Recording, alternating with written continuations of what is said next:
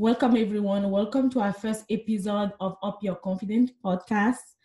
Today, I'm excited to bring you this wonderful conversation for and by women that equip, empower, and elevate us to live our God-given potential. I'm Lizette Zuno, your host for today. I did not know that our first episode for Up Your Confidence will be this kind of conversation. But here we are, and so let's meet the moment. 2 weeks ago, I spoke on YouTube via Facebook Live as well on this page clearly about how I felt about this modern day lynching of Mr. George Floyd, rest in peace, for 8 minutes and 46 seconds. I thought I was really done after that conversation, but I continued to talk to my friend. And in that video, I did a lot of call action, but one of my first call action was I call out white women and I asked them to be ally and to become activists and to be an advocate for us so we can move forward. And shortly after, I started paying attention to all my friend Facebook page, and I saw that some of you guys were really meeting the moment. You were really speaking your heart out. So I want us today to really speak up, speak out, and speak around this system of oppression, racism, covert white supremacy behavior that we live as Black people. So today I'm really excited to have this wonderful group of women. You guys are all people that I know in real life. So I'm excited to have you guys around because I truly believe that for us to move forward, you guys are in biracial family, and you live this experience in a different way. I am married to a Black woman, so I have different perspective. And I've always say in this podcast, I'm going to share experience from people that have different experiences. So I'm going to start by introducing this wonderful panel of friends. I'm going to start, we have people from around the world. So people are watching us from around the world. So I'm going to start with Yemi Yakini. I'm start with Yemi because Yemi is the person that I know the longest. We were in elementary school back in Cotonou, Benin. So I think we know each other since we were like 5, 6, 7. So not to say our age, but we know each other for more than 35 years, literally. And thanks to Facebook, we have kept in touch. And Yemi made a very touching video the next day after this whole George Floyd situation started. And I could feel her pain, I could feel her pain. So that video really touched me. And every time when I wake up, I see Yemi commenting, sending me a message. So I really want her to be on this panel today. So Yemi is married to Anthony, and he is a white man, but he's very woke white man. Let's just call it that. So thank you for having you on this panel today. Yemi lives in Nice, France. So she's in Europe, and she has been involved in a march just last weekend for Black Lives Matter. Just how much she's really engaged in this fight. So next, I'm going by the order of how many years I've known people. So next is my cousin, sister in crime, my partner. You guys know that so it's Amelie Byrne. You guys know, if you don't know, I have a non-profit C Square for the Cure for breast cancer awareness. So Amelie is my chief operating officer. So Z Square for the Cure, I'm the heart of Z Square for the Cure, and she's the brain of it. That's how I see it. So everything that we have done from strategy to execution has been really driven by Amelie. So she's also married to a white man, and we always have this kind of conversation. And this actually sparked last weekend when she sent me the video of Serena William and her husband talking about this same situation and the move that Serena William's husband made. And I just started asking her, so how do you guys have this conversation? How are you feeling? How is he feeling? So that's how the idea of the podcast came. And then I asked all of you. So thank you for being here today, Amelie. And next is Lacey. And Amelie live in Michigan, in the United States. And you guys have heard a lot about Michigan in the news lately. So we're just gonna leave it at that. So next is Lacey Kofi. I've known Lacey, I think, at least 15 to 17 years. If I live in Dallas for 20, at least 15 to 17 years. Lacey is married to Mark Kofi. He's from Ivory Coast, so we know each other through the Ivorian community here in Dallas. And Lacey, you don't know, but one of the things that I love about Lacey is not only that she's embraced our African culture to the highest level, but she make the best party ever. You know, every time you go to her house, at least when they were living in Dallas, she has the best spread. You know, the cheese board, the fruit, the vegetable. You know, every time. And I have a story that I'll tell you. Me and my husband, we came to a party to your house and we left to go to another party, and we still missing the cheese, and then we were like, we should have just stayed for this, because this other party was not worth our time. So I love Lacey for that, and every time I see you and your family, I'm always happy.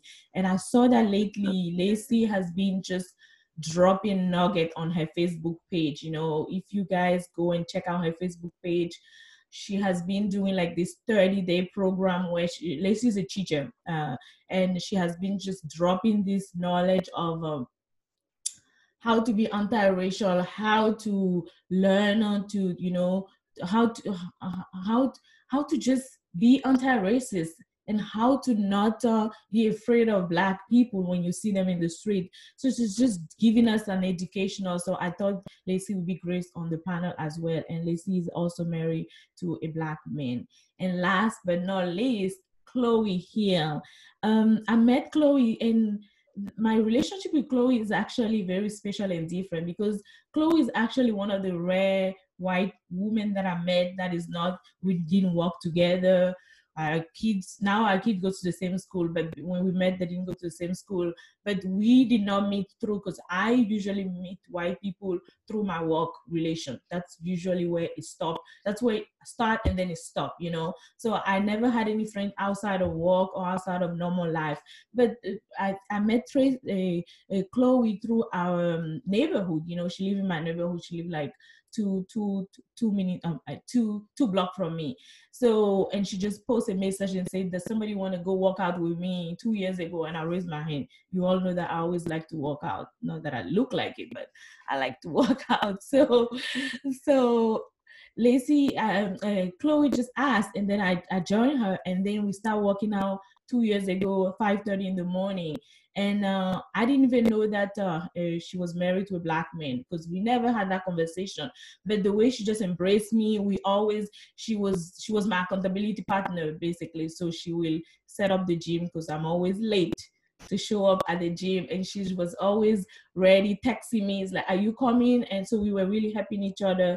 And I think we should continue, because when I got pregnant, I went MIA. And then I had a baby, which the baby is like 13 months now. So that should no longer be an excuse, right?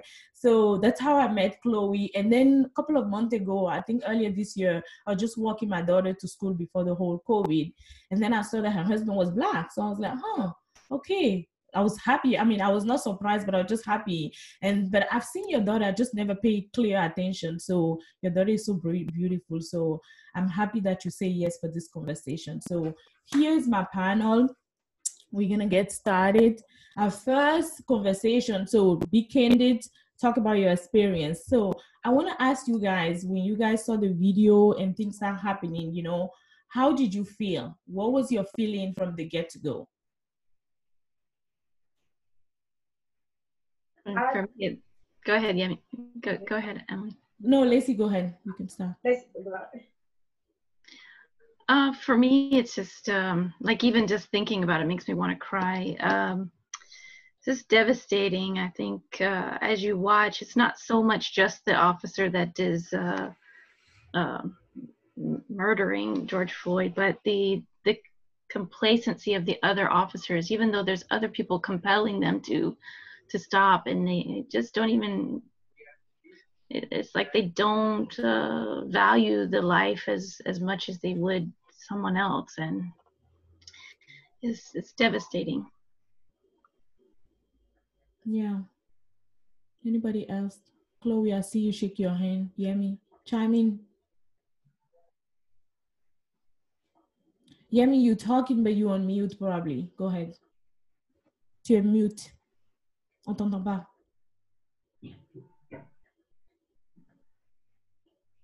Yemi, on ne t'entend pas, hein. So, on t'entend pas.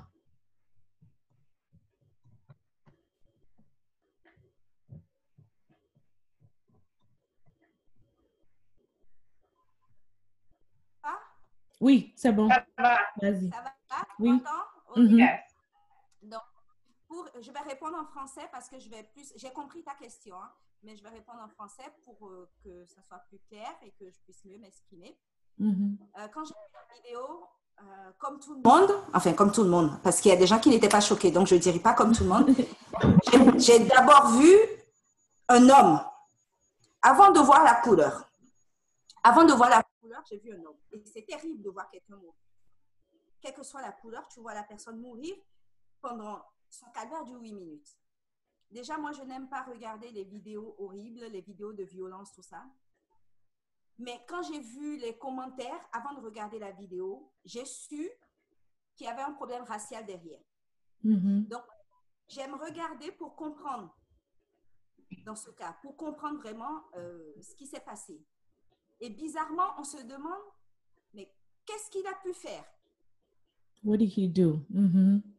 Sauf qu'après, on se dit, mais non, quel que soit ce qu'il a fait, un policier n'a pas le droit de tuer. Exactement. Il n'a pas de faire justice lui-même. Donc, ce que j'ai ressenti, c'est une énorme, comment dire, tristesse et une énorme colère. Yeah, deep pain. Ouais, j'étais complètement attristée, complètement en colère et frustrée. J'étais frustrée parce que tu te dis, si j'avais été là, qu'est-ce que j'aurais fait? Exactement. Apparemment, rien, parce qu'il y avait des gens qui étaient là aussi. There were some people there, so there's nothing you could do, really. Why? Because they can lost their life. She's trying to speak French, English. Exactly. S'ils essayent de faire quelque chose, le flic peut les tuer, il peut penser qu'il y a une menace et puis leur tirer dessus. Donc, j'aurais été là, je n'aurais rien fait non plus. Mais les questions se bousculent dans ma tête. Donc, il y a eu plein d'émotions qui se sont mélangées dans ma tête. Mais j'étais profondément triste de voir un homme mourir. Et après de comprendre qu'il est mort à cause de sa couleur. Right. Yeah. Go ahead, Amelie or Chloe. When I first saw it, first of all, it wasn't through the news. I was on WhatsApp and somebody in a group, and I was like, oh, there's a video. And I just clicked on the video and I saw a male on the top who has his knee on somebody else's neck. And that person was underground. And I'm like, why these people post these things in here? I'm like, is that a joke or some kind? And so I kept watching it, and the guy keeps saying, screaming, and at one point was saying, I can't breathe. I'm like, he's saying I can't breathe, and why is his knee is still on his neck? So I'm like, is that a fake video? What's going on? Because there wasn't any post. It was just a video out there. So I'm like, okay, is he listening? And then there's somebody was recording next to them. It was like, and the guy was pleading, like, you need to stop, man. You need to stop, man. But the guy was just there, and he has his hand in his pocket. I'm like, this is not real. And then when the guy starts saying, mom, I'm like, this is real then. And then the video cut up over there. And I'm okay. 2 minutes later, somebody posts the same video again. And then he starts screaming his mom's name. Okay. Lizette and I tell her that I have certain, how to say that, I can see things. So when he was when I was watching the video the second time around, it's like my body was taken over there, and I was right in front of him and his face, and he was screaming. I badly wanted to help, but I couldn't do anything. And when he was screaming his mom, it's because he was able to see her, because his mom was dead. Right. So she came to take his pain away. So after that, I couldn't process. I froze. I couldn't think. I couldn't eat. And I'm like, this is back to back pretty much, because Aubrey case just happened not too long ago. Right. You were just a human being running. And the next thing, apparently, a truck run him over, and then they shoot him. And I'm like, this is really happening. So I shut myself down. I decided I'm not going to cry. I was about to cry. I said, I'm not going to cry. If I cry, I'm giving my power to the people who did who committed the crime. And I decided when I go to work, I'm not even going to talk about it, because over there they expect me to talk about things, and they are used to me talking about everything, anything. So I decided, no, I'm not going to give them that power. That if I even talk about it, they are not going to get it. Right. So what is the point? So I shut myself down for like at least a week. And then one day, one of my coworkers asked me, I'm surprised you are not saying anything about what's going on. I'm like, what are you talking about? Because I wouldn't want to say it. What are you talking about? And she was like, Floyd, George. I'm like, oh, what about him? And she was like, you are not aware of anything? I'm like, I don't know. Go ahead. And it's where the person told me what happened. I'm like, yeah, I know.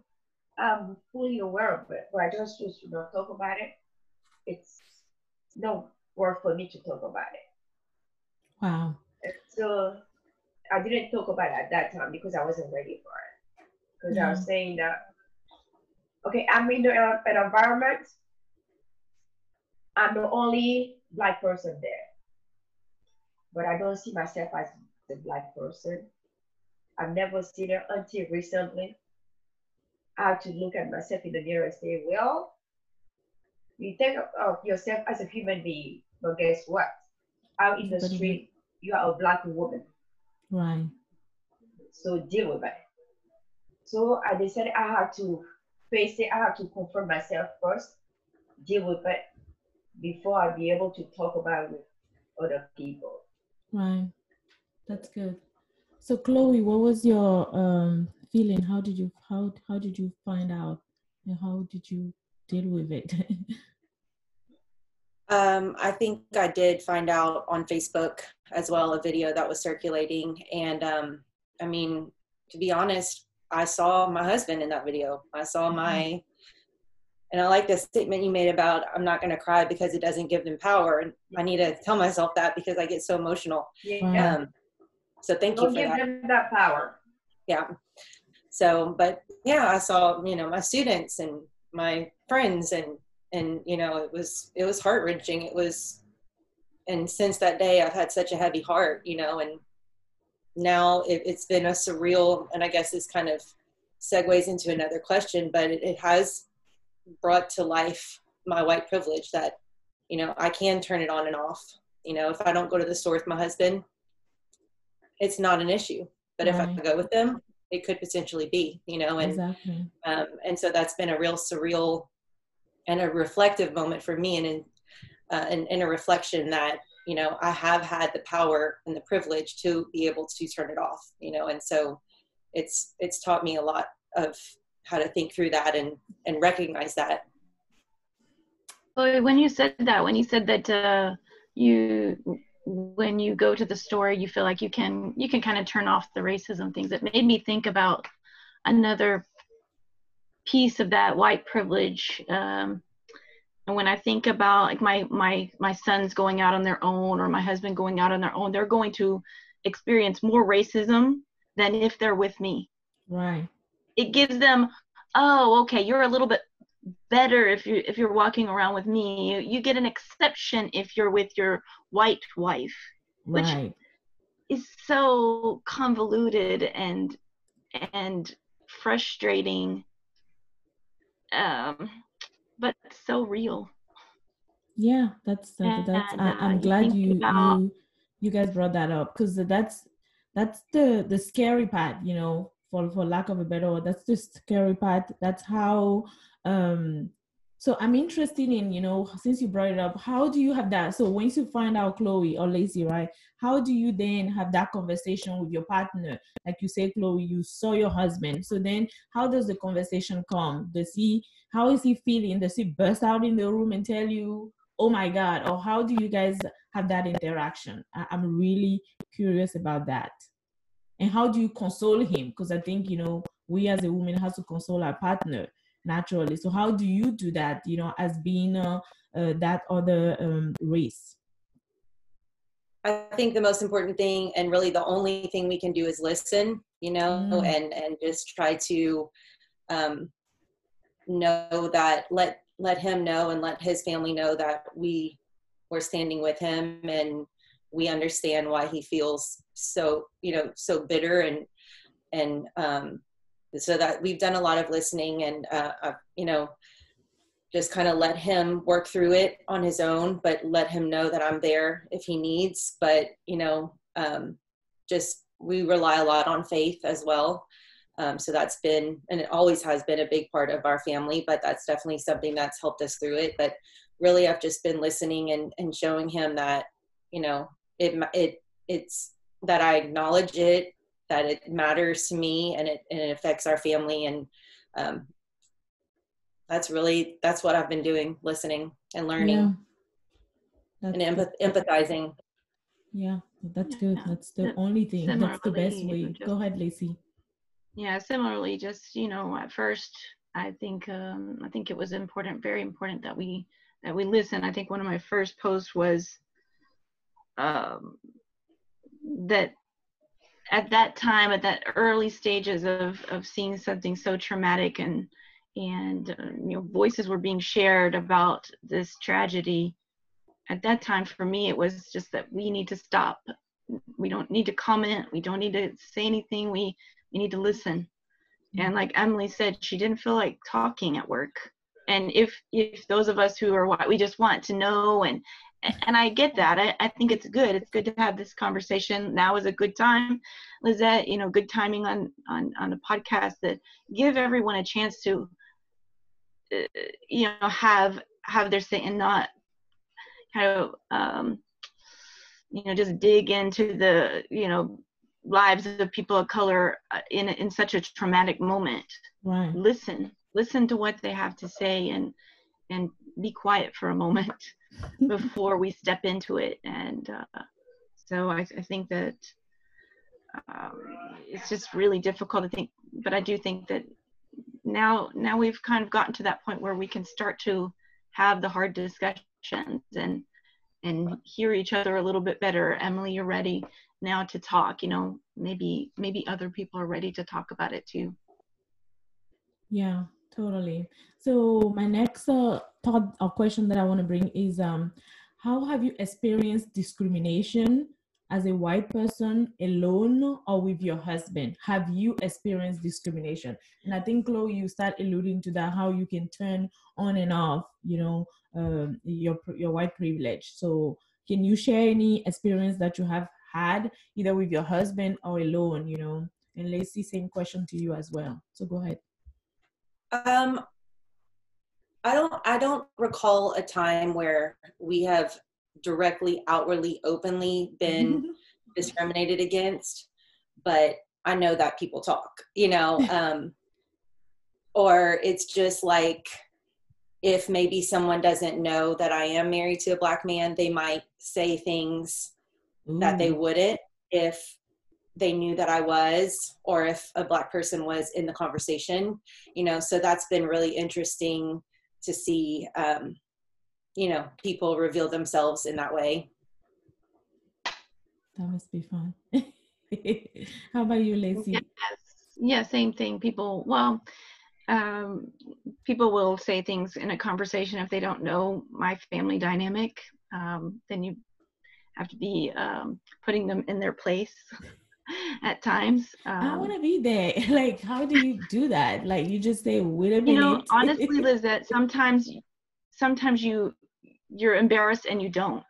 Exactly, in the moment, I'm sure. And now, you know, you have to start to build a courage of standing up. And I'll be honest, it took some time. Because at first I think I was naive and didn't realize a lot of times that they were truly being racist. I'm thinking, no, that's not really what they meant. Exactly. Surely they didn't just say that to me. And so I think that's kind of, you know, you deny it for a while. Yes. Other times you kind of subtly, I remember a time when I was at I was a principal of an elementary school, and we were at some training with other principals, and I sat down next to someone, and they started to tell me a racist joke.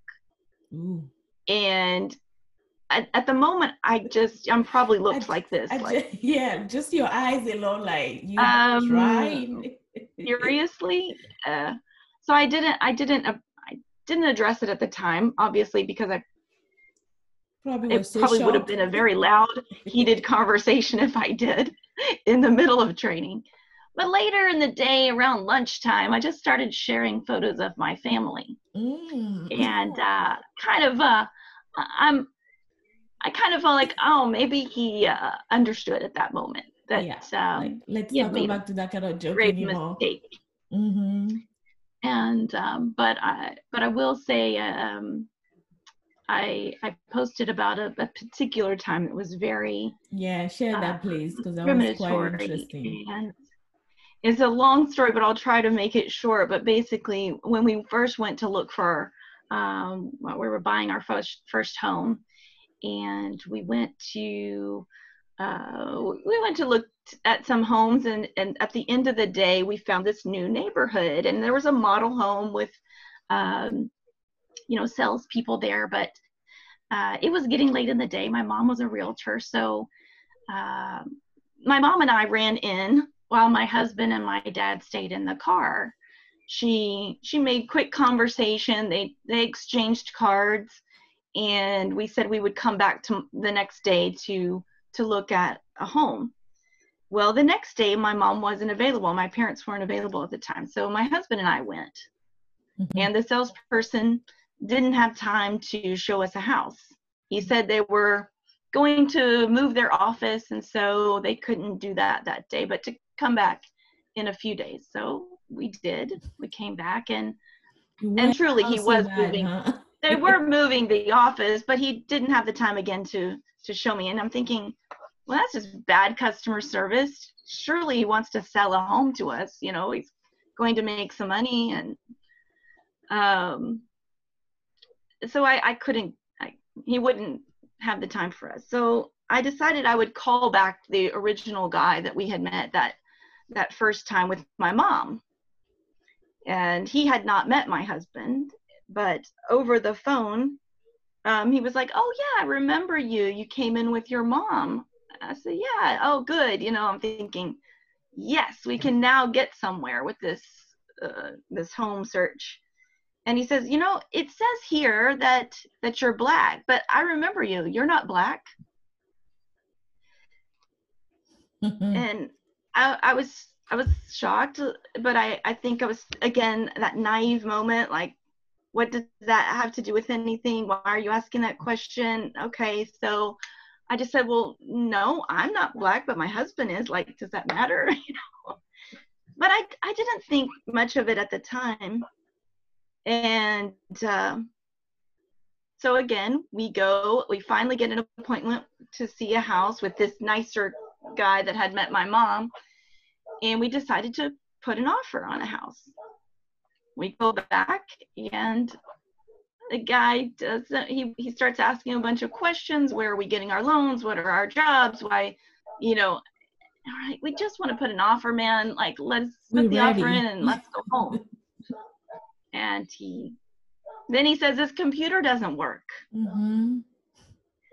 It was just, and in that moment, it finally hit me that it's the Black it was family him. thing.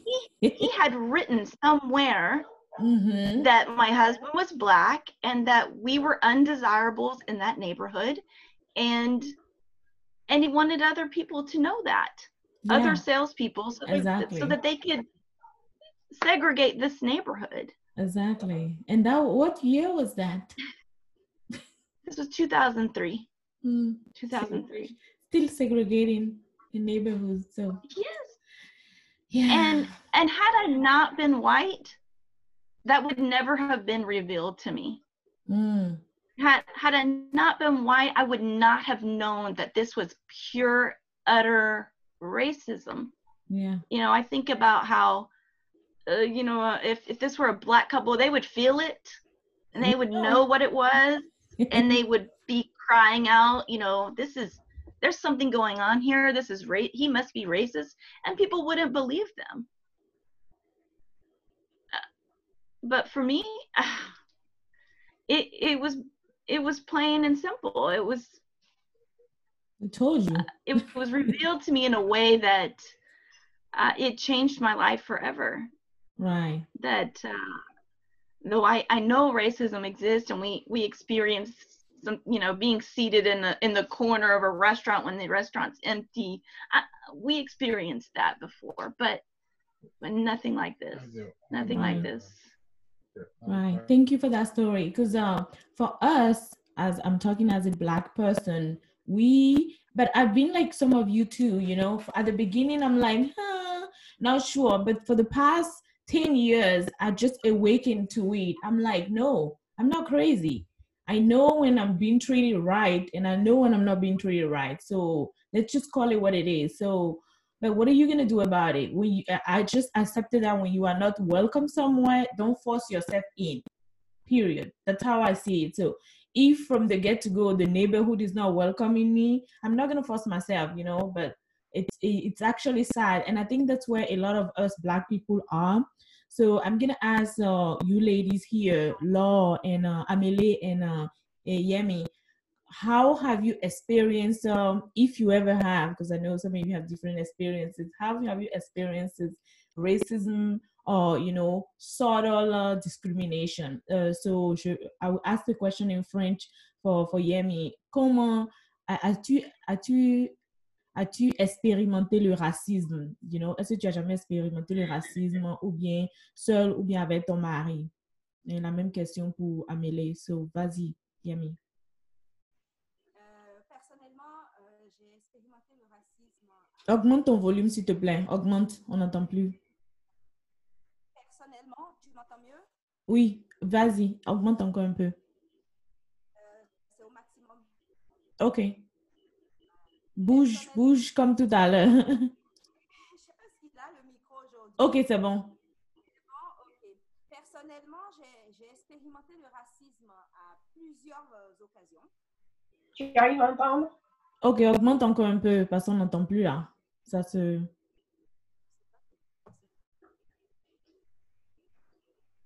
Vous m'entendez?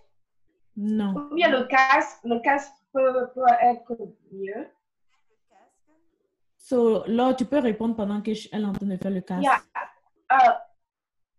C'est mieux?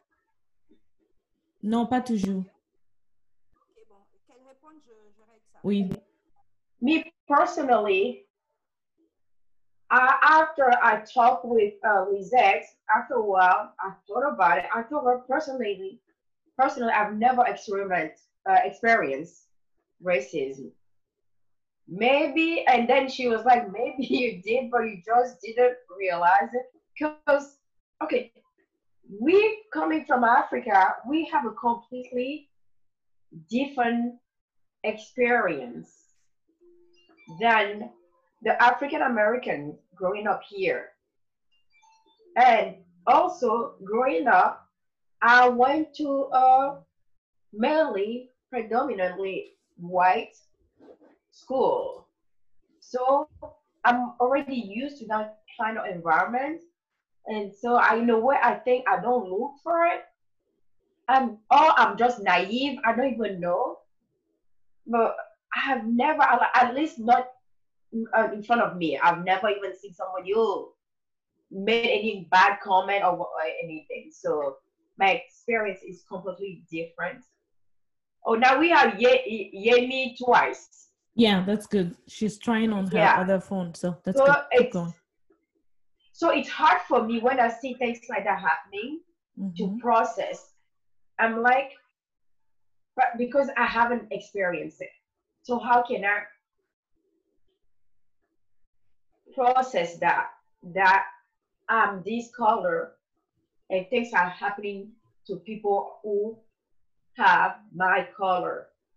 And so I just said to myself, I need, even if it didn't happen to me, I still need to put in my head that it's happening, it's a reality, and it could happen to me or to my son who is mixed, you know. Yes. But so, I do remember.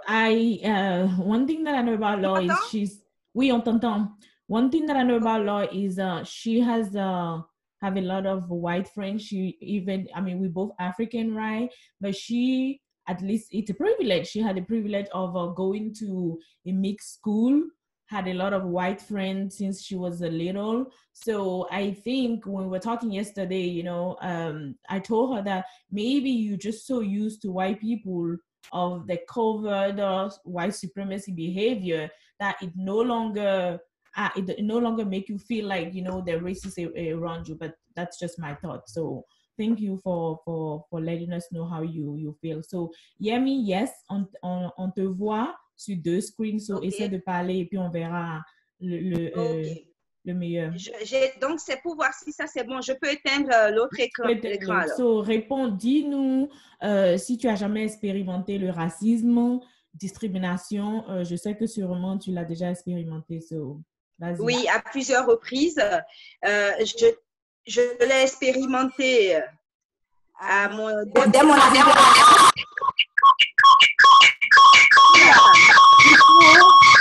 Vous m'entendez? C'est bon? Oui, on t'entend. Ok, je l'ai expérimenté dès mon arrivée en France parce que je suis arrivée à Orléans.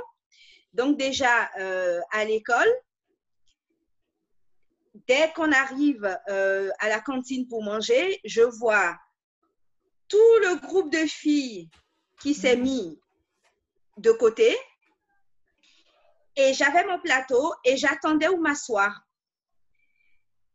Personne n'est venu à ma rencontre en tant que nouvelle pour me dire, pour me montrer un peu les habitudes.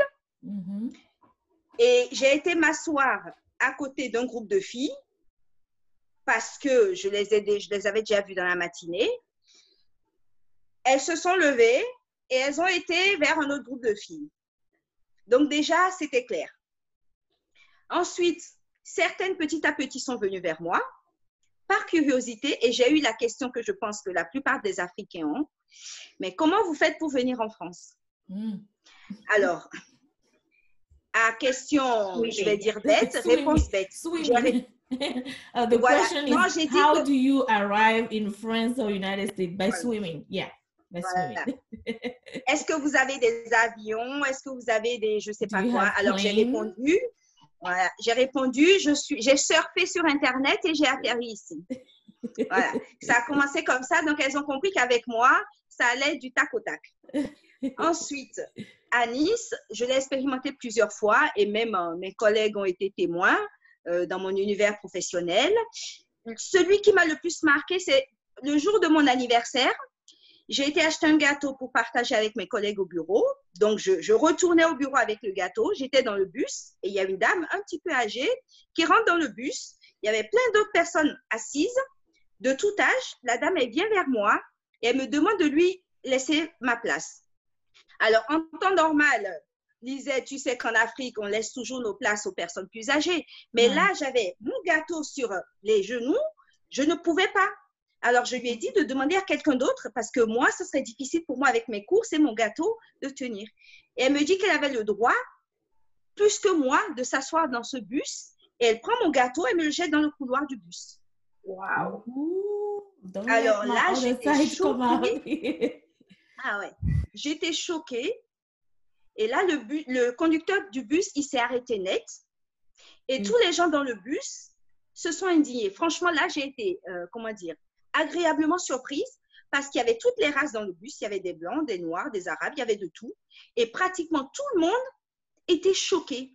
Et le conducteur du bus a tenu à appeler la police. La police est venue. Est-ce que tu sais qu'ils ont refusé de prendre ma plainte? Ils n'ont pas voulu prendre ma plainte. Alors, j'ai appelé mon conjoint qui est venu avec mon frère. Le temps qu'il arrive, j'étais toute seule avec les filles qui m'expliquaient que c'était une vieille dame, qu'elle était malade, qu'il ne fallait pas mal le prendre. Ils ont tout fait pour ne pas prendre ma plainte. Et ils sont partis sans avoir pris ma plainte.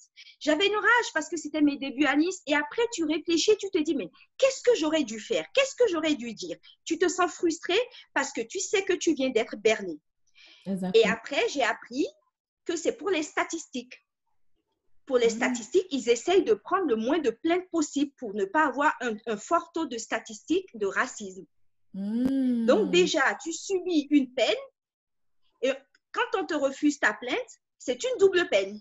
Exactement. Yeah, double pain. Donc ça a été l'un des événements les plus marquants de racisme que j'ai subi à Nice. Mon mari est venu me rejoindre avec mon frère. Ils ont discuté avec le conducteur de bus qui leur a expliqué que j'avais tout fait, mais que les flics n'avaient pas voulu prendre ma plainte.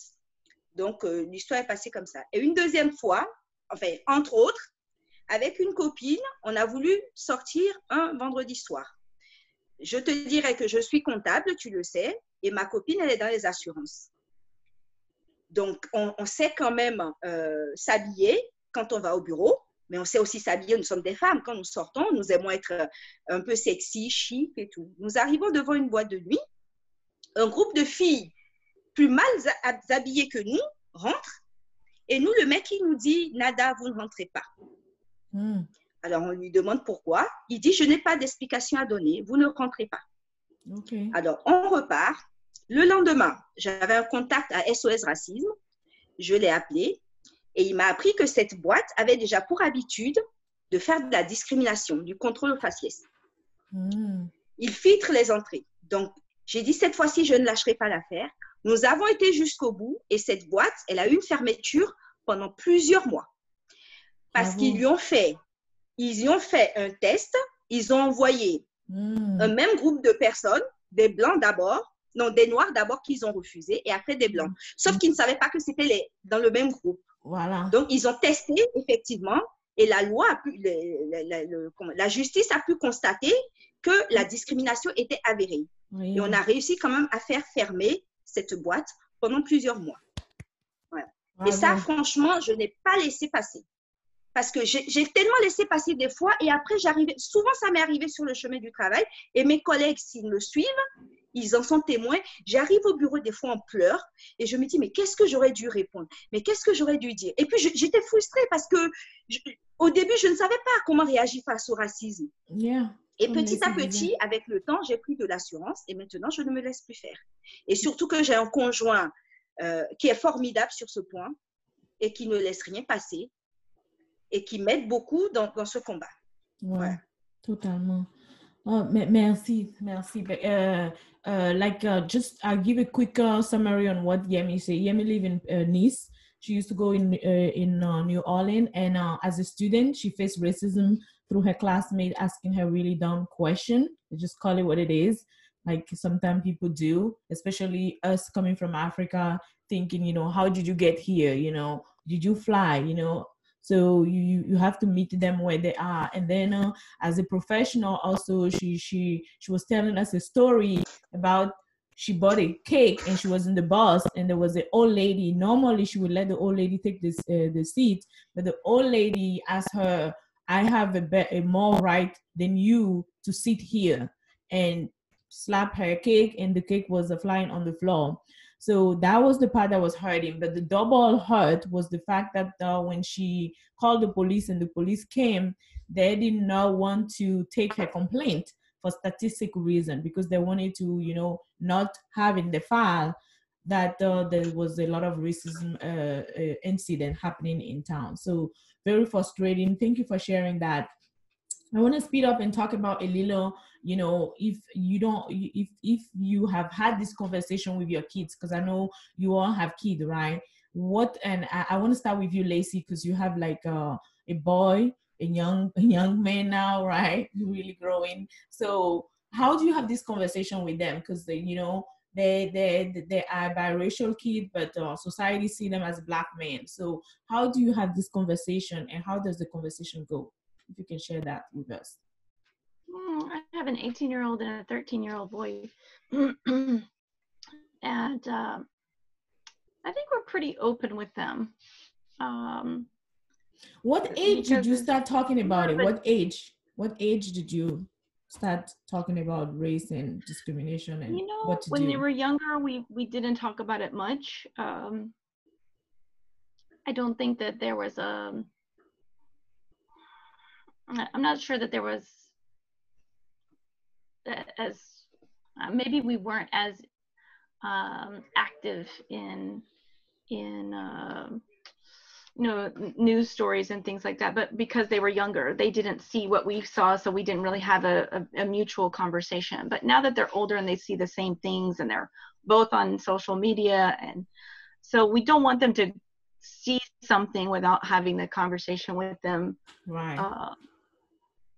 So I often talk to my younger son about it, just in, like, what do you think about that? How do you feel about it? Do you, and they have strong feelings, I think. My 18-year-old, because he has a diverse group of friends, I think he thinks about how things could go wrong if they make a mistake, or if they interact with the wrong person, or I think he's fairly aware of that, and I think that it weighs heavy on him, especially when he's back in the States. But I think it's just a matter of just having that discussion.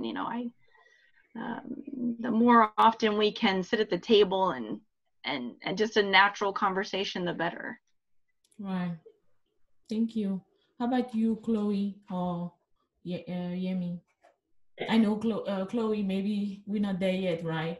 Gabriella is so... She's 6, and we had, my husband and I had a conversation about it, like, because we already were very overprotective with everything. Like, right. We don't watch the news in front of her.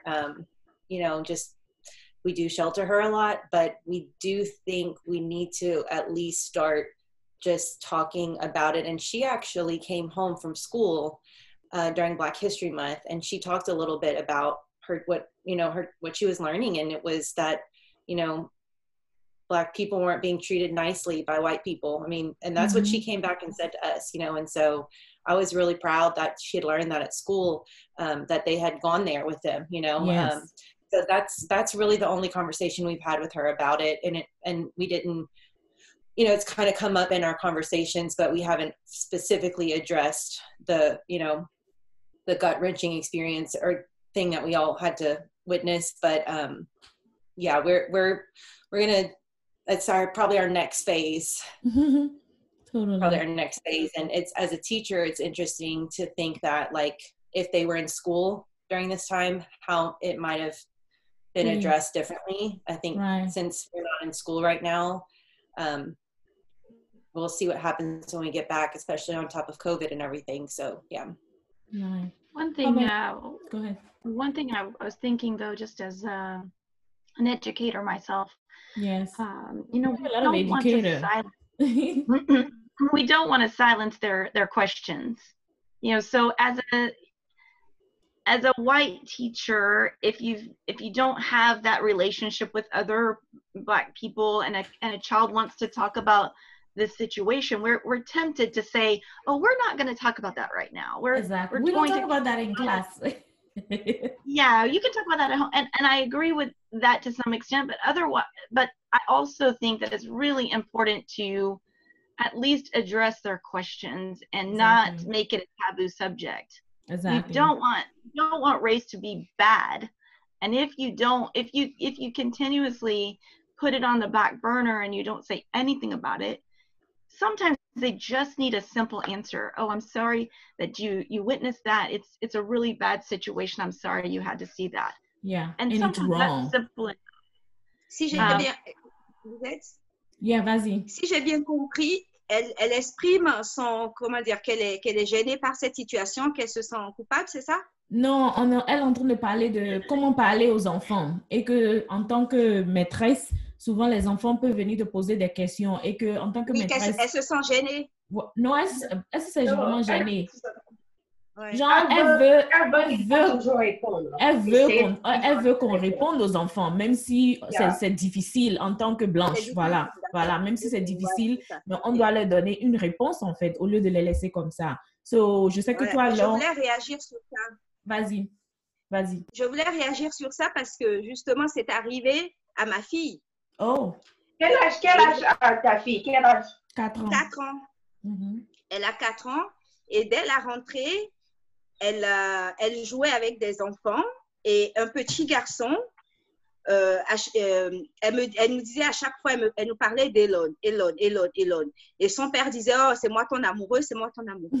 Un jour, elle rentre et on est devant le miroir et puis elle me dit, je ne suis pas belle. Voilà, j'ai dit, mais pourquoi tu dis que tu n'es pas belle? Elle me dit, parce que je ne suis pas blanche. J'ai dit, mais pourquoi tu me dis ça? Elle me dit, Elon ne veut plus de moi parce qu'il dit que les Noirs ne sont pas beaux. Alors, je suis restée choquée. Oh gosh. Et j'ai dit, regarde-moi, comment tu me trouves? Et elle me dit, tu es noire, donc tu n'es pas belle. Mais moi, je te trouve belle.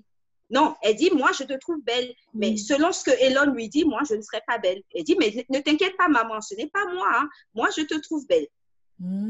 Alors, j'étais fatiguée. Je ne savais pas comment lui parler. Donc, effectivement, je trouve que en tant qu'institutrice, c'est très important d'en parler aux enfants. Parce que moi, j'ai été à l'école et j'en ai parlé à la maîtresse. Et la maîtresse a semblé très étonnée. Et j'espérais qu'elle allait parler aux élèves. Mais elle ne l'a pas fait. Elle ne l'a pas fait. J'ai croisé la mère du petit et j'en ai parlé à la mère du petit, mais j'ai choisi mes mots. Je lui ai simplement dit que son fils disait des trucs pas gentils à ma fille et qu'elle était trop jeune pour que j'ai à me préoccuper de ce sujet avec elle. Exactement. Je n'ai pas parlé de mots racisme, je n'ai pas parlé de mots noirs ni blancs, je n'ai sorti aucun de ces mots, mais je pense que la maman, elle a compris de quoi je parlais. Yeah. Ensuite, une autre fois au Burger King, pendant qu'on finissait de manger, elle est allée il y a une espèce de petit parc là où les enfants peuvent jouer. Elle est rentrée pour jouer et puis un petit garçon l'a poussée, lui a dit petite guenon. Oh, wow. Alors, elle est venue à notre table. Et elle nous a dit, j'ai dit, mais qu'est-ce que tu fais? Oui, le petit ne veut pas que je joue avec. Il m'a dit petite guenon. Ça veut dire quoi, maman? Et j'ai dit, non, tu n'as pas dû bien comprendre. Et avec son père, on a essayé de détourner son attention de ça.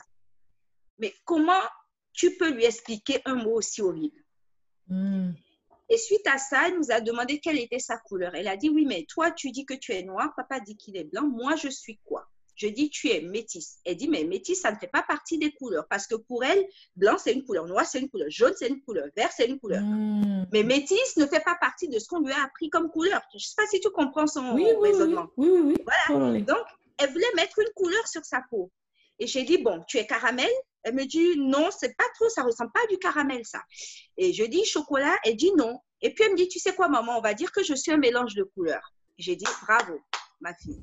Tu as compris, ça m'a évité de devoir rentrer dans les détails, mais on a eu quand même à en discuter un petit peu avec elle pour qu'elle comprenne qu'elle est une entité entière. Elle a une partie de maman, une partie de papa. Et c'est ça le métissage. Et le métissage, ce n'est pas seulement un mélange des deux, c'est un mélange qui forme quelque chose d'essentiel. C'est aussi une personne, ce n'est pas seulement un petit bout de chaque, qu'elle est une personne à part entière. Parce que souvent, les métisses se sentent un peu tiraillés. Ils ne savent pas s'ils doivent donner raison au côté noir ou au côté blanc. Donc, et moi, je ne voudrais pas du tout qu'elles se sentent obligées. Même si je remarque que les métis sont souvent plus du côté noir. Dans mon entourage, je le remarque plus. Je ne sais pas pourquoi. Est-ce qu'ils sentent déjà qu'il y a un problème? C'est parce que la société, les classes déjà comme des noirs. Classes dans les noirs. Donc, voilà. Du coup... Mais en Afrique, reconnaissons aussi que quand nos métis vont en Afrique, on les appelle des blancs. That's true, c'est vrai. Tu vois? Donc, ils sont un peu perdus.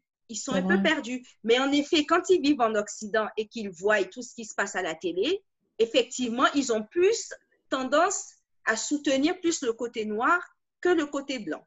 C'est vrai. Et c'est un héritage un peu lourd à porter pour eux. Ouais. So, je vais essayer de réussir.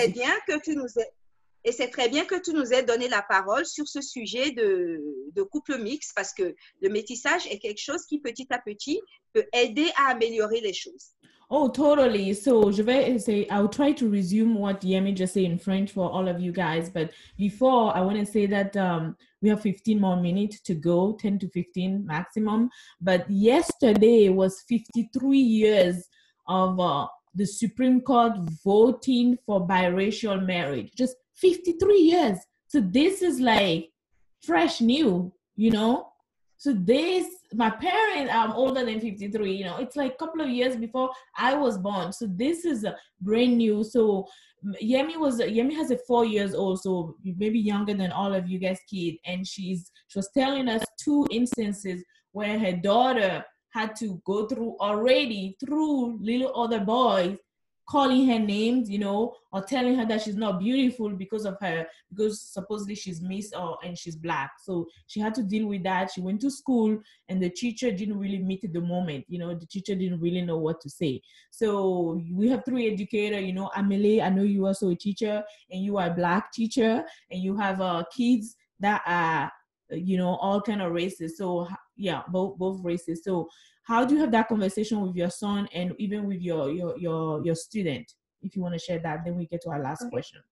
With my son, we try as much as possible to not talk about race. So we call him his pretty brown. And we say, if you want to talk about somebody, don't mention that person by the skin tone. Okay. So one day, by mistakes, Mom was talking and Mom said, there's this white guy. And he was like, Mom, could you say describing differently than in skin tone? I said, oh, okay. He got it. We don't talk about people based on the color of their skin. So when all these stuff have been going on around, I've never talked to him about anything because I'm like, if I don't put in his head, he would probably not look for it, you know. But then I noticed that my husband talks to him about everything. And so I'm like, oh, he's just hearing one side. Maybe I need to jump in. To be honest with you, it's when Lizette asked me the question, I'm like, oh, I've never had that conversation with him. And here he's considered black. For us, he's not black, he's mixed. You know, so I was like, okay, I got to talk to this boy so he can have both sides of the story, you know. And so he was eating, and then I was like, do you know what's going on lately? There's a man who's been killed because of his skin tone. He said, oh, are you talking about Black Lives Matter? I'm like, okay. Yes. How do you know about that? How do you hear about that? He was like, when I play games with Daddy, so they put it out there, Black Lives Matter. I was like, okay. Do you know the meaning even of in that? the game. Okay. Yeah, I was like, do you know the meaning of that? He was like, my dad and I never really had to about that. I'm like, oh. Okay. So I have to have a conversation with both of them. And I was like, what do you mean? Don't you think that my lives matter? Don't you think? And it was like, but isn't that means that all the races life doesn't matter? Like Asian people, white people. So for him, he was more concerned by the fact that it's limited to just one race, black people. And I was like, and I was thinking, oh my goodness, what am I going to do with this? What am I going to do? He was like, Mommy, don't you think that, do you think that, do they mean by black people lives matter too? I said, there we go, you got it. Yes, it's what it meant. It's true, they left out the two, but it's what it really means. Okay. It was like, oh, I feel much better now. So for him, it's the idea Black Lives Matters. He thought that we are not thinking about his dad's side or other races. And so I'm like, oh, this kid is so smart. So he want everybody to be a part of the conversation. And so by me telling him, it just means we do count. It just because we've been oppressed all this year, and now we are bringing attention to us. But it doesn't mean that we are excluding other people. It's because we've been excluded. En fait, ce que tu veux dire, parce que bon, je comprends pas tout. Oui. Donc, je veux savoir si j'ai bien compris. En fait, c'est de comprendre que Black Lives Matter, ça veut pas dire que seule la vie des Noirs compte. Ça veut dire que notre vie compte aussi. Compte aussi. Voilà. Et qu'elle est en danger. C'est pour ça qu'actuellement, il faut, voilà, c'est mettre l'accent dessus. Ça veut pas dire que la vie des Blancs ne compte pas. Oui. Exactement. Ça veut dire que la vie de tout le monde compte, mais que la loi n'est pas respectée. Donc, elle compte aussi. Et elle doit être protégée. Yes. Exactement. Et donc, après, je lui ai dit, et c'est là que je lui ai dit, and I told him, in America, for us, you are a kid. You are a part of me and a part of your dad. So it doesn't matter. For us, we don't talk in terms of color. But in America, you are considered Black. He was there. But I'm not Black.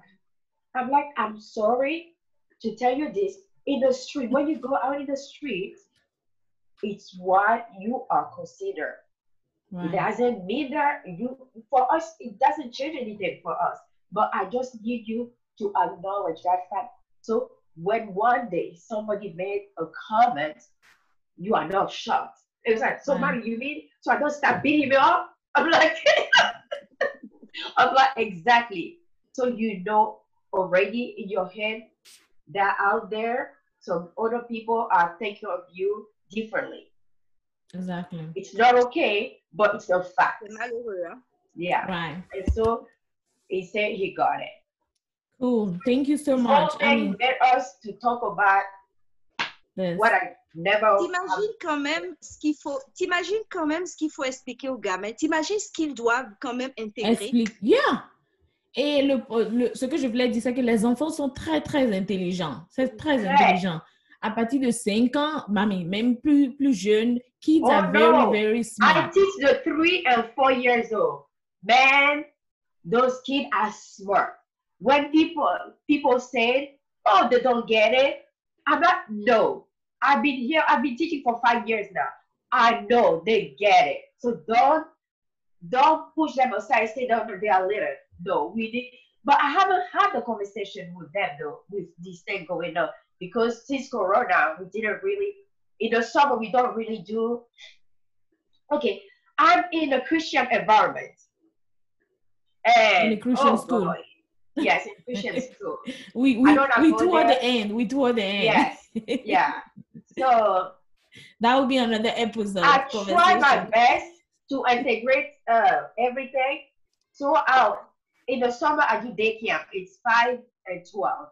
Mm-hmm. And so last year, I did a different culture, kind of. So I did a passport for them. We are going to Africa. They had an African passport. They had the stamp. We went to different countries.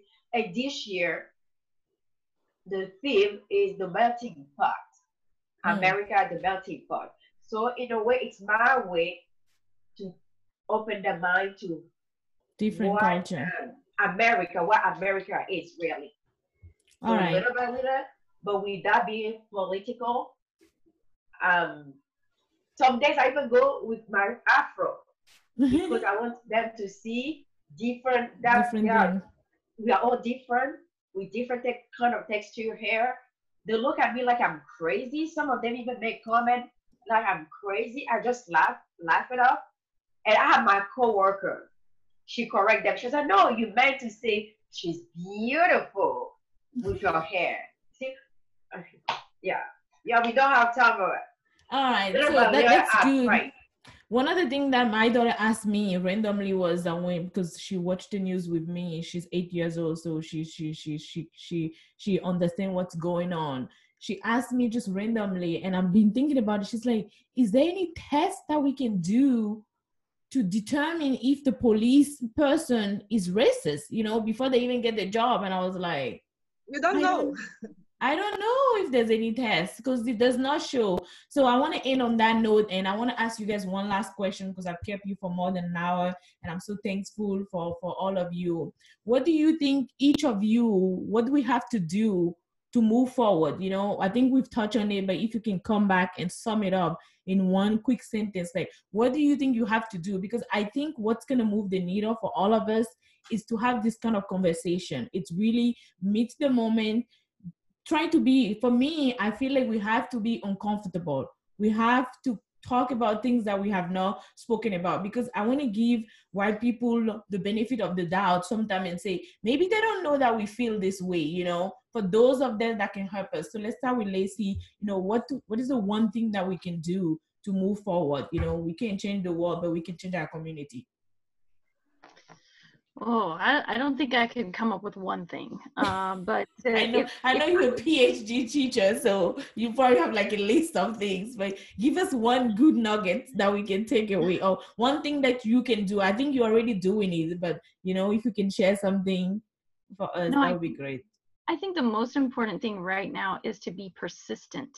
We lose attention very quickly, and we lose the attention of America very quickly. Exactly. I think it was not just George Floyd. I think it was just like you said, the Aubrey situation, the George Floyd. I think it was a culmination of things that brought us to this point. Mm-hmm. But even so, as tragic as those situations are, we've seen it time and time again. If we aren't persistent with this conversation, it will again float of, you know, just flow away, and we won't continue the conversations, right? And we won't make the change that's needed. And to make the change that's needed, there's so many things that have to be done to get to a point of equality. Right. But that's going to take years, if not generations. And right. So we need to continue the conversation and keep it in the forefront in order to make any kind of significant change. True. Thank you. How about you, Yemi? Dis-nous une chose que tu vas faire, que tu as déjà commencé à faire. Qu'est-ce qu'on peut faire pour commencer à changer les mentalités? Une chose, je peux pas te dire une seule chose parce que j'en ai plein. C'est la même chose que Lacey. Ce que je voudrais faire ou ce que j'ai déjà commencé à faire? Oui, either one. Ce que je voudrais, enfin, ce qu'il faudrait faire, il y a beaucoup de choses à faire. Déjà à l'école, il faut apprendre aux enfants, il faut leur réapprendre l'histoire. L'histoire, mais de façon objective, pas seulement à la gloire du héros. Parce qu'un enfant à qui on raconte l'histoire de l'esclavage, comme quoi les Blancs ont dû faire l'esclavage parce que les Noirs avaient besoin d'être disciplinés, etc., l'enfant va prendre ça pour un acte positif. Donc, l'enfant aura déjà, depuis le bas âge, ce sentiment de supériorité. Exactement. Alors que si on reconnaît qu'on a mal fait, et par là, je ne dis pas que les Blancs doivent s'excuser, il est hors de question, parce que j'entends le débat à la télé actuellement, pourquoi les Blancs doivent s'excuser. Personne ne demande aux Blancs de s'excuser. On demande... Personne ne demande aux Blancs de s'excuser. Oui, parce qu'ils ne sont pas héritiers des erreurs de leurs ancêtres. Exactement. Mais par contre, Mais par contre, ils ont un devoir de ne pas le reproduire. Exactement. Donc, pour ne pas le reproduire, il faut qu'ils enseignent à leurs enfants que l'esclavage n'a pas été un acte positif. Le fait de soumettre quelqu'un d'autre en servitude n'est pas un acte positif. Yeah, clap for that. Parce que pas plus tard qu'aujourd'hui, j'ai vu une vidéo d'un ancien colon, parce que l'esclavage est bien différent de la colonisation. Là, c'est un ancien colon en Belgique qui a été invité dans une classe pour expliquer aux élèves qu'ils étaient obligés d'aller un peu comme de la paternalisation, d'aller apprendre aux Africains comment vivre, comment être mieux éduqués, etc. Et dans toute cette classe, il n'y avait qu'une seule fille noire. La pauvre. Tu voyais sur la vidéo, elle tremblait. Parce que le mec, à chaque fois qu'il disait noir, il lui disait « excuse-moi ». Mais pourquoi s'excuser? Noir, c'est un mot. Moi, j'accepte ce qu'on m'appelle noir, je suis noir. Donc déjà, il faut apprendre aux enfants à l'école que dire noir, ce n'est pas une insulte. Moi, je refuse le terme de couleur parce que le blanc, c'est une couleur. Le jaune, c'est une couleur. Le noir, c'est une couleur. Et même si je veux aller loin, je dirais que le noir ne change pas de couleur. Le blanc change de couleur. Quand il est malade, il est bleu. Quand il se blesse, il est rouge. Quand il meurt, il devient gris. Le noir, lui, il reste noir du début jusqu'à la fin. Donc, je pourrais aller loin en disant ça. Mais je vais rester soft et dire que toutes les races sont des couleurs. Il n'y a pas que nous. Donc, mes amis, n'ayez pas honte de m'appeler noir. Et dites à vos enfants de ne pas avoir honte de dire noir. Il vaut mieux dire noir que homme de couleur. Ouais, c'est vrai. Donc, déjà, enseignez ça dans les écoles. Remettre l'histoire. Ensuite, nous, les Africains, nous avons un devoir d'enseigner l'histoire de nos ancêtres à nos enfants. Pour qu'ils sachent qu'on a eu des reines de Saba. Amen. Pour qu'ils sachent qu'on a eu des Béanzans. Amen. Pour qu'ils sachent qu'on a eu des Kunta Kinte, qu'on a eu des gens qui ont été héroïques, qui se sont battus, qui ne nous voient pas seulement en tant que victimes. Demandeur. Voilà. Qui ne nous voient pas seulement en tant que sportifs. Je n'ai pas envie de m'identifier seulement à Michael Jordan. Je n'ai pas envie de m'identifier seulement à Maître Gims. Exactement. Je veux m'identifier à plein d'autres choses. Il n'y a pas que le sport ou la musique où on excelle. Exactement. L'une des reines les plus riches du monde a été une reine africaine. Ça, personne ou peu de gens le savent. Donc, il faut que nous-mêmes, nous mettions en valeur notre culture pour apprendre à nos enfants à être fiers de ce qu'ils sont. Exactement. Et arrêter de baisser la tête. Déjà. Thank you. Voilà. Thank you. Et ensuite, au niveau de la police, il faut les former. Il faut mieux les former. Ce n'est pas toute la police qui est raciste. Je ne comprends pas pourquoi les gens, ils affichent des choses en disant toute la police n'est pas raciste. Tous les blancs ne sont pas... Personne ne dit que tous les blancs sont racistes. Personne ne dit que tous les policiers sont racistes. On dit qu'il y a une partie qui gangrène le reste. Exactement. Et ils ont le pouvoir. How do we say that word in English, Lacey? Gangrène? I need that word. How do we say the word gangrène in English? Gangrène. Oh, gangrène, c'est gangrène aussi, non? No. Like a cancer. Yeah, they cancerize the police. That's the word. And Stockley Carmichael a dit une chose.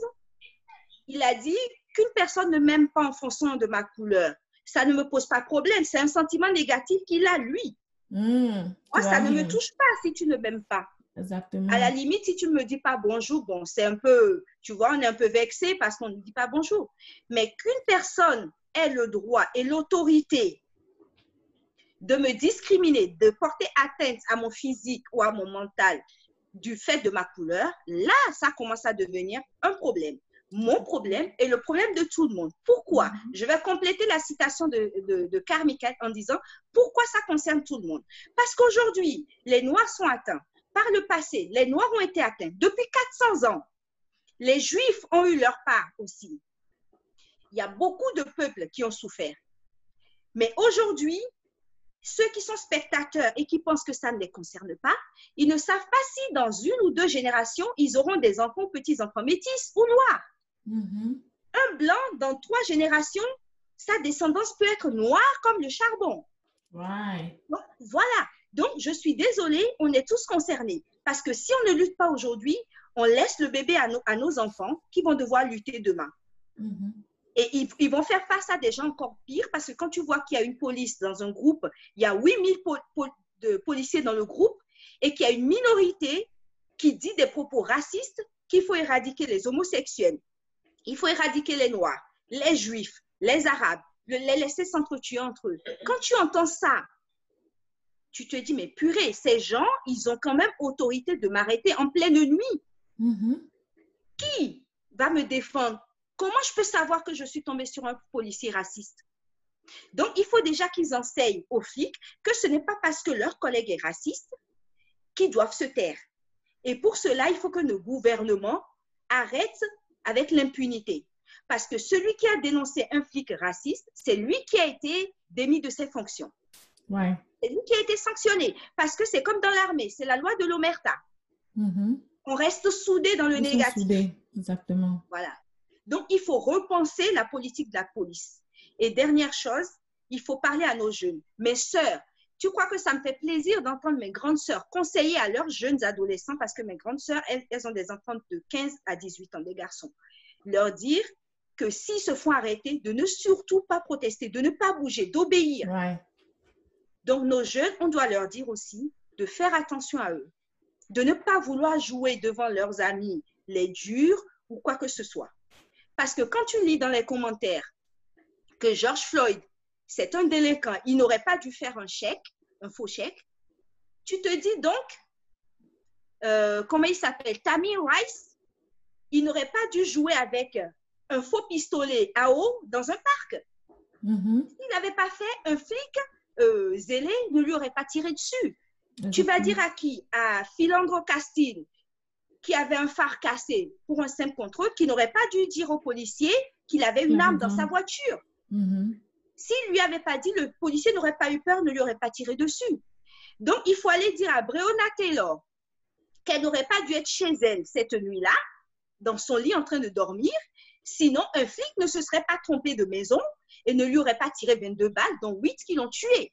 Exactement. Donc, je ne supporte pas que les gens disent qu'il a mérité sa mort parce qu'il était un délinquant. Est-ce que parce qu'on est un délinquant, on a le droit de mourir? Exactement. Bon, la police est là pour arrêter et pour amener devant la justice. Son travail s'arrête là.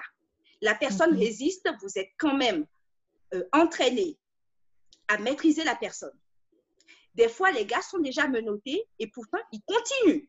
Exactement. Donc, c'est qu'il y a un problème. Et ça, c'est aux États-Unis. Je ne comparerai jamais la police française à la police américaine parce que ce n'est pas du tout la même chose. Mais ça commence à arriver en France.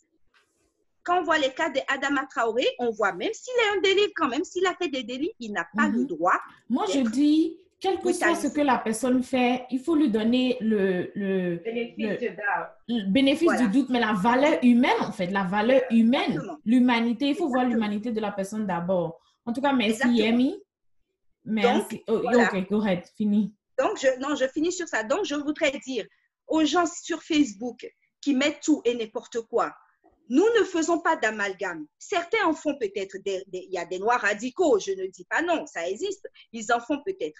Mais la majorité, non, nous avons mal. Ne rajoutez pas un mal à notre mal. Je n'ai pas vu beaucoup d'amis à moi mettre quoi que ce soit sur Facebook pour ça. Par contre, j'en vois beaucoup qui mettent des choses sur les animaux maltraités et tout. Et je me dis, avec tout l'amour que j'ai pour mes amis blancs, que donc la vie d'un noir ne compte pas assez à leurs yeux autant qu'un animal qui a été maltraité.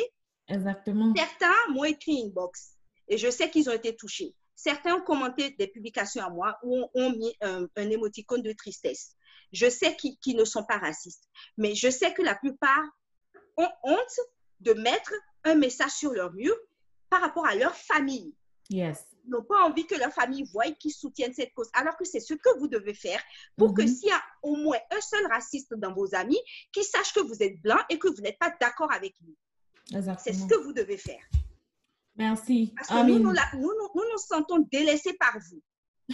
Et j'ai été contente de voir des bras de blancs à la manifestation.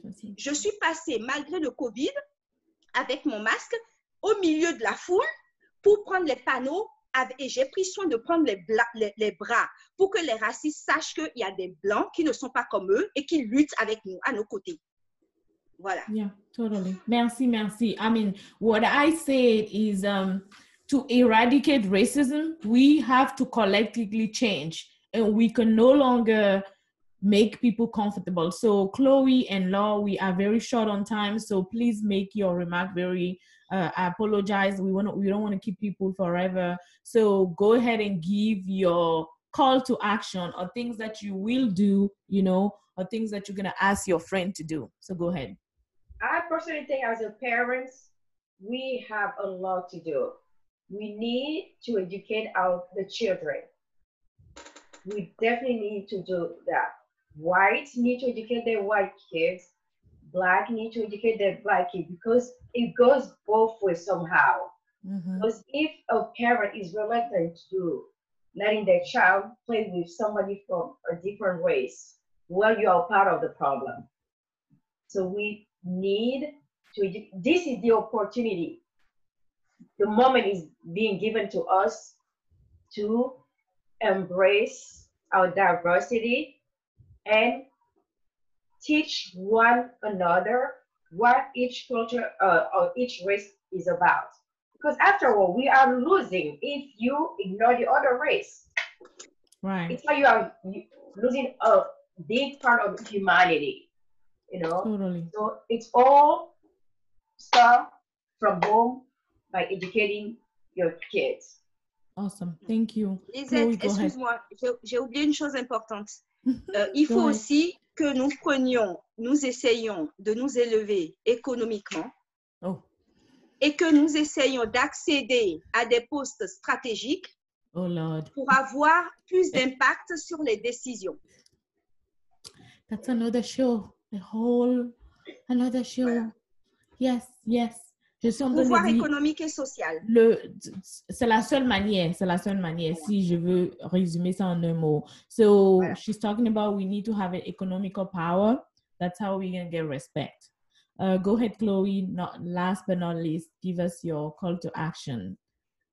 Well, you guys did such a great job, literally embodied everything that I think. But for me personally, as a parent, but as a teacher, to not only expose and educate, but to embrace and teach and model to my students what it looks like to, really embrace another person's culture and show them that, there's so much good in this world, and that they're winning by learning and growing with others.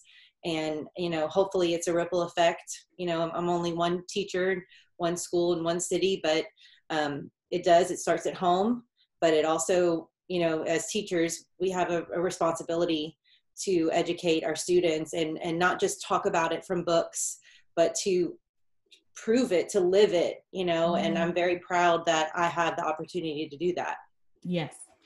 Oh, I cannot end on a better note. So I'm not even going to try to say anything else, because I love how educator you guys understand and embrace already the moment. So I thank you all so much for this opportunity to share your heart with us, with our audience for our first episode. I will thank all of you again, for speaking out, for being an activist. Some of you guys are no longer allied. You are ahead of the pack, Chloe, Yemi, Amele, and thank you so much for being part of this episode with us. I really appreciate it. And again, stay tuned for our second episode. Our second episode is going to be exciting. It's going to be a continuation of this conversation, but it's going to be focusing on the workplace environment, psychological safety. Because most of us, people of color, Black men and women, we don't feel safe. Not only we don't feel safe in the street, but we don't feel safe in the corporate America. And I'm gonna talk to one of my friends that does that kind of work. So that's our second episode. It's gonna be exactly 1 month from now. So thank you so much. I appreciate all of you guys. Have a beautiful weekend. And thank you. We're gonna stop there. Thank you. Merci à toi. Bye. Merci. Bye, everyone. It was great. Bye. Merci beaucoup. Bye. Merci beaucoup. Nice meeting you all. Yeah. Merci, Amélie. Bye-bye. And Chloe. Merci. Bye bye.